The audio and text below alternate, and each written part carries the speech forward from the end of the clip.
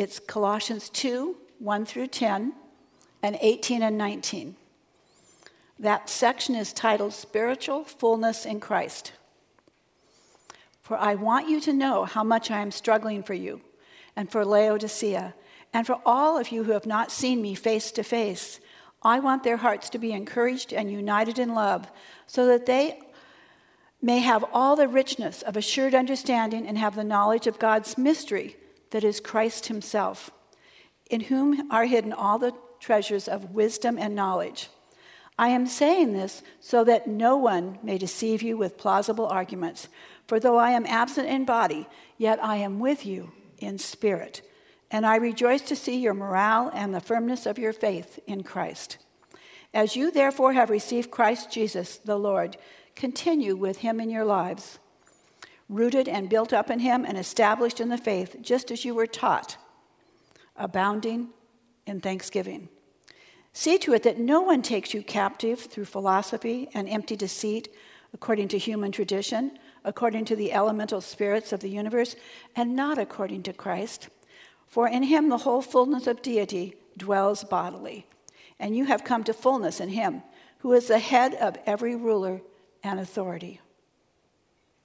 Do not let anyone disqualify you, insisting on self-abasement and worship of angels, dwelling on visions, puffed up without cause by a human way of thinking, and not holding fast to the head, from whom the whole body, nourished and held together by its ligaments and sinews, grows with growth that is from God. May God bless the reading of his word.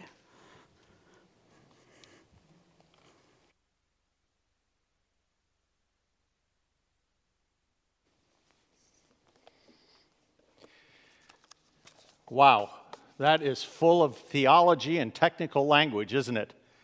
Did you take notes? Because I did, thankfully. But here's the thing, too. We can get caught up in all that technical language and forget that these letters from Paul are just that, letters. They're not a textbook of theology. It is not a treatise on doctrine, although it's rich with doctrine. No, it's a letter of guidance, a letter of encouragement, a letter of correction. And each of those times that you have a letter, I'm kind of a Paul and letter geek. I have been for a long time. I love the letters of Paul. And I tell you why. Because they're in response to something. They are, it's when you're studying, you say, what is he saying? What does this mean? And what it is how to figure it out. It's like trying to figure out what that issue was. What's going on in that place that Paul wrote this letter? It's kind of like listening to one side of a telephone conversation, and from the person that you're with and what they're saying in that conversation, figuring out what they're saying on the other end. That's what that interchange and is all about. But, it's usually about problems or emphases. They've gotten off track. It's kind of like that GPS. They've gotten off track. They needed to be reminded about something. They needed to understand it differently. And it's encouraging to get this because maybe we're going through similar kind of things and so forth. But also what's encouraging is, there are problems in churches, even way back in the early church. So oftentimes we idolize the early church and think, if we can be like them, we'll have the right formula. We won't be messy anymore. But hey, if it wasn't for the mess in the early church, we wouldn't have these letters. Thank God for a little bit of messiness, because they're real people, and the church has always been a messy place because we're messy. We're all trying to be real people growing in faith and practice, and thank the good Lord, they had problems that needed to be addressed that give us guidance. It's like Paul says in 1 Corinthians to the Corinthian church, 1 Corinthians 10. It's titled by the NRSV as Warnings from Israel's History. I love that title because it's saying, read the Old Testament. He's telling to the New Testament church, read the Old Testament and don't do what they did in this situation. Warnings. It's like my father always said to me, it's good to learn from your mistakes, but it's better to learn from others' mistakes. Right? We have that opportunity. Now, I'm going to read to you real quick before we pray and get into this message, the introduction from Eugene Peterson's The Message about this church in Colossae. Where's Colossae, you might say? Well, if you go to the center of Laodicea and make a southeastern turn and go about 100 miles, you're in Colossae. Okay? Where's Laodicea? Okay, Laodicea is mostly in the southern part of Turkey. That was a rich area for the early church.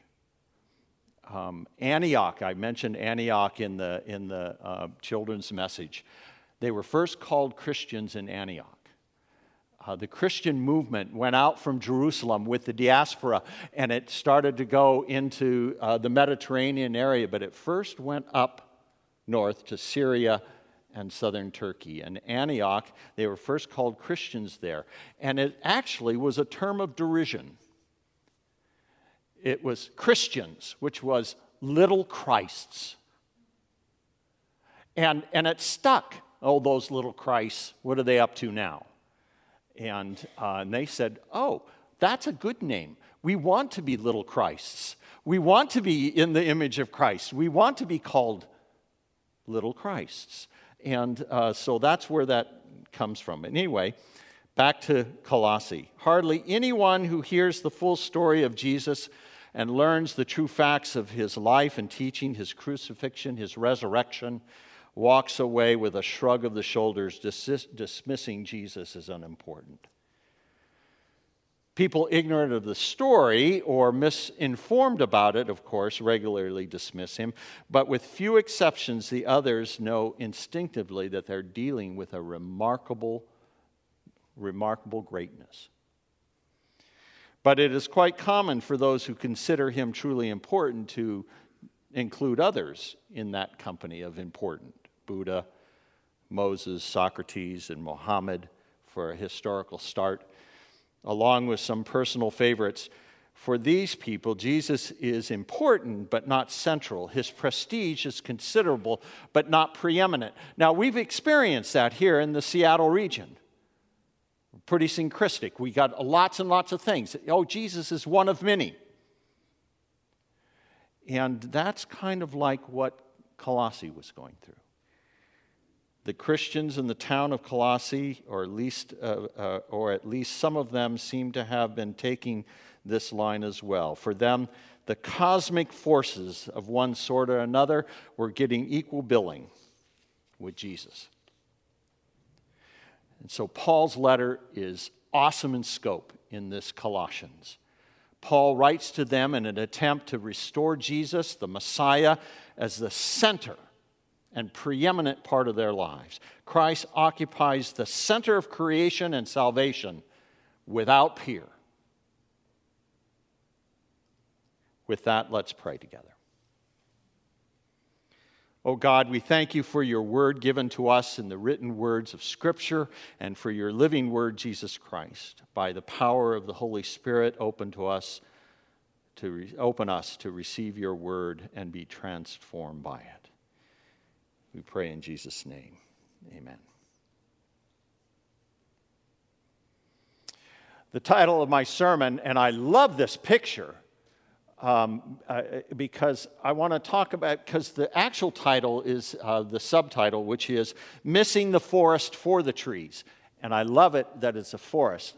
This is a beautiful picture as well, but it's a lone tree. And we're going to talk a little bit about that because oftentimes we miss the forest for the trees as it relates to the church. Paul likes his metaphors, so I think Paul would feel at home here. Paul loves metaphors, whether it's athletics, the human body, whatever a metaphor. And he often mixes his metaphors, which is great, that's okay. But I think he would like this trees and this forest metaphor that I'm going to be focusing on. How many know the poem by Joyce Kilmer, Trees? Remember that? I learned that as a kid in school, and it goes like this, and you probably will recognize it. He wrote, "I think I shall never see a poem as lovely as a tree." Yeah, there you go. That's it. A tree that looks at God all day and lifts her leafy arms to pray. What a metaphor. What a beautiful image of a tree lifting its leafy arms in prayer and praise of the Creator God. Kilmer's tree would understand the words of Paul to the Colossians. Live your lives in Jesus Christ. I'm going to focus on this verse in verses 6 and 7. Rooted and built up in Him and established in faith, just as you were taught, abounding in thanksgiving. Rooted and built up. Rooted and built up.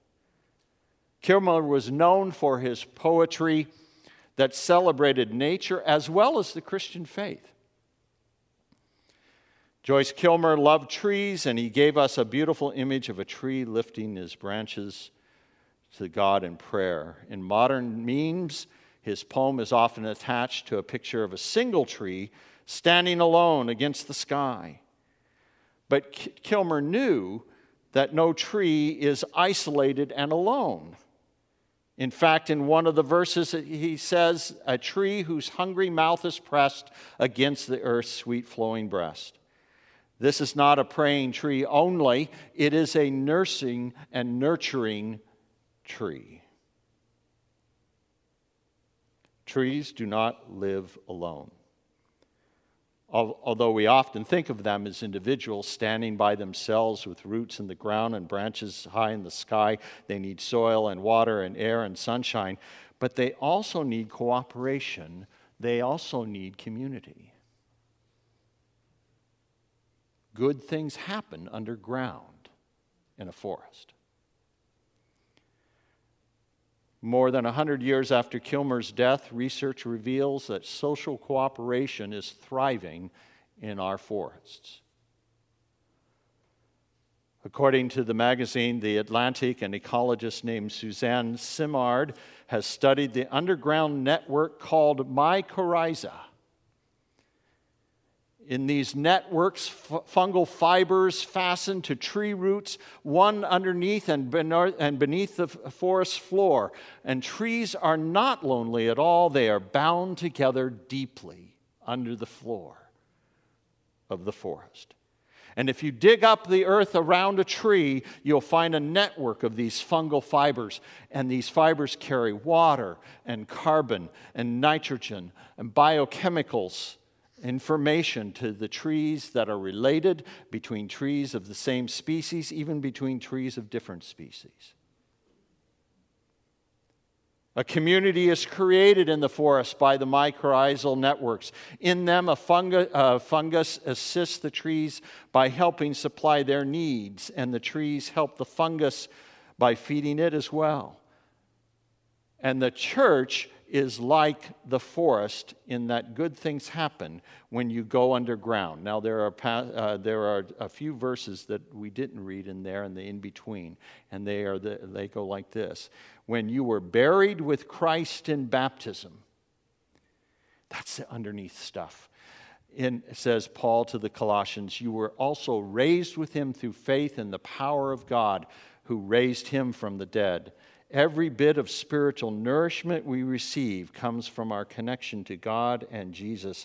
God, quote in verses 13 through 15, God made you alive together with him, says Paul, when he forgave us all our trespasses. He disarmed the rulers and the authorities and made public example of them, triumphing over them. Faith, new life, forgiveness, victory over earthly powers, All of this is supplied to us by Jesus, the one who connects us to God, to himself, and to others.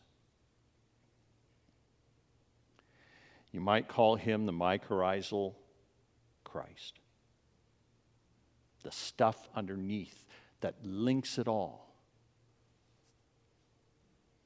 According to this ecologist Simard, trees in the forest are engaged in a kind of mutual aid society, connected by the mycorrhiza.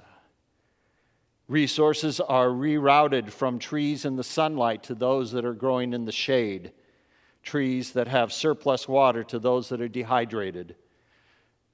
She has even found that signals are sent from bug-infested trees to healthy ones nearby. The whole circle of life is found in the forest community.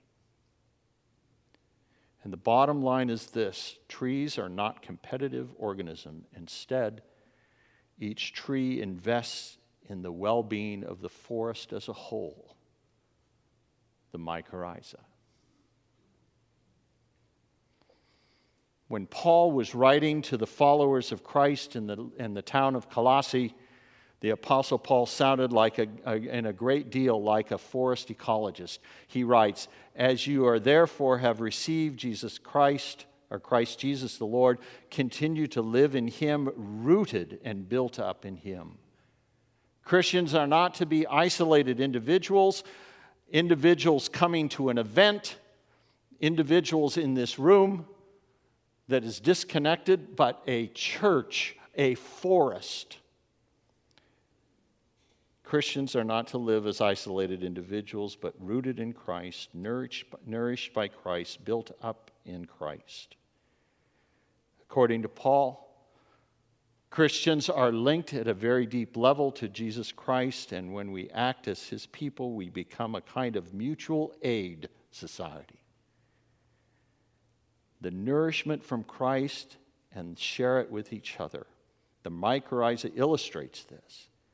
And when we remain rooted in Christ, we find the words of Paul to the Colossians come true. The whole body, in verse 19, the whole body, nourished and held together by its ligaments and sinews, and grows with a growth that is from God.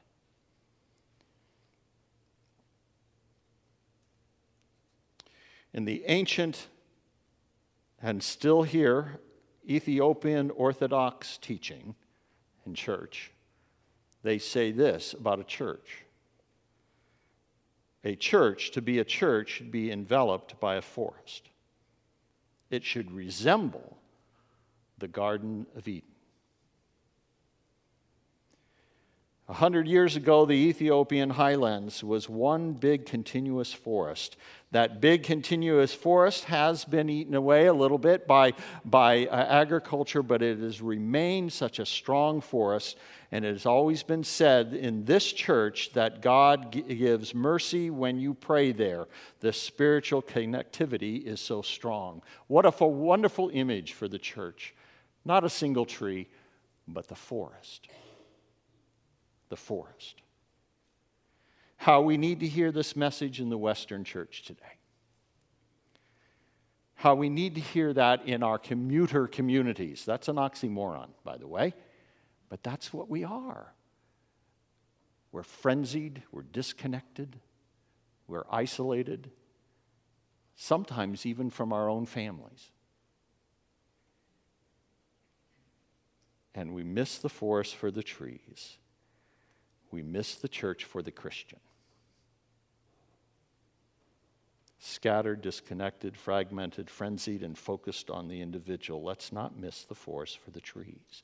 And it begins by being rooted in Christ. Nothing is more important than Christian formation, which begins in childhood and continues till our lives on this earth comes to an end. Most of this happens in the home. Where parents show that are challenged to show children a Christ-like love, where spouses are as faithful to each other as Christ is to the church.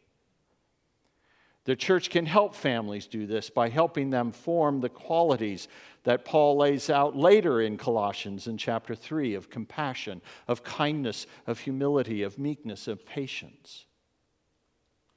The stuff that makes a strong mycorrhiza forest. Then we communicate with each other. Like mycorrhizal fibers, we carry information between different parts of Christ's body, another metaphor of Paul's. And this is done best in face-to-face conversation, but we can be done carefully and gently through other forms of communication as well. Through this pandemic, we're learning that. How to keep that connection strong. It's a challenge, but we've got to do it.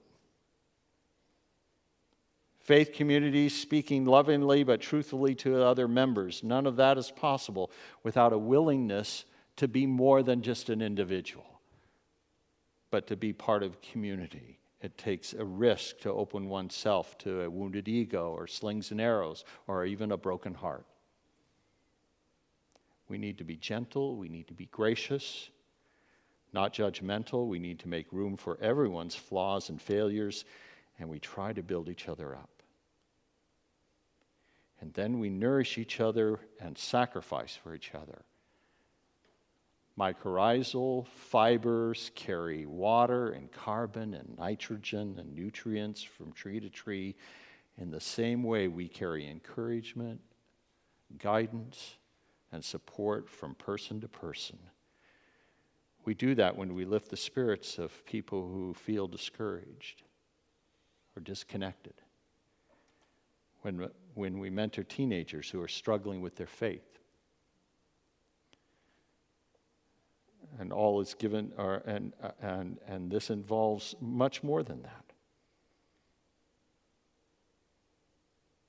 As members of Christ's community, we invest not only in the welfare of individuals, but in the well-being of the church as a whole. This involves gifts of time and talents and financial support, all given in support of the mission and ministry of the church as a whole, our calling together. And finally, we grow with the growth that is from God, as it said in that last verse, verse 19. We grow deeper when we study and reflect on God's word, when we ask the Holy Spirit to help us pray with sighs too deep for words, as it says in Romans 8, and when we enter deep spirited friendship with people around us. You know, I've been a Presbyterian minister for close to 36 years now.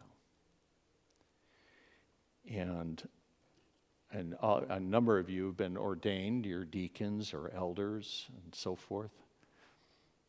I love our ordination vows, but there's often a part that we miss because it's not stressed so much sometimes. We know the one, do you trust in Jesus as your Lord and Savior? That's that undergirding stuff. Do you accept the Scriptures? Old New Testament. Do you sincerely receive the essential tenets of the Reformed faith as an expression of our understanding of the Scriptures? All that is the foundational root stuff. Do you receive and adopt the essential tenets? Will you fulfill your ministry in obedience under the authority of Scripture and the confessions? That's undergirding, rootedness. But here's where the rubber meets the road. It says, will you be governed by the church's polity and will you abide by its discipline? Will you be a friend among your colleagues? Now, isn't that a nice phrase? I mean, you know, you can say, oh yeah, that's holy friendship is the stuff that this is about. Being a friend is how that works. Being a friend moves you from your isolation and your self-centeredness to being apart and connected to others. This is growing deeper with God and each other, starting to understand what the body of Christ, the church, is, the forest of God. then is talking about growing larger. Growing larger in impact and presence. It's not always numbers, but it's growth in impact. Not just here in the bubble, but out there in our neighborhood especially. We need to grow larger by planting seeds in the community around us. We do this by sharing the gospel in new ways, in whatever way we can. With new opportunities comes this pandemic. Now we're learning about podcasts and blogs and live streaming services of worship. And we do this by knocking at doors and getting to know our neighbors. And we do best by sharing the love of Jesus with our family and members and our friends. We bump up against that community idea of being disconnected and being compartmentalized and fragmented. Let's not miss the forest for the trees. How we need to hear this message today.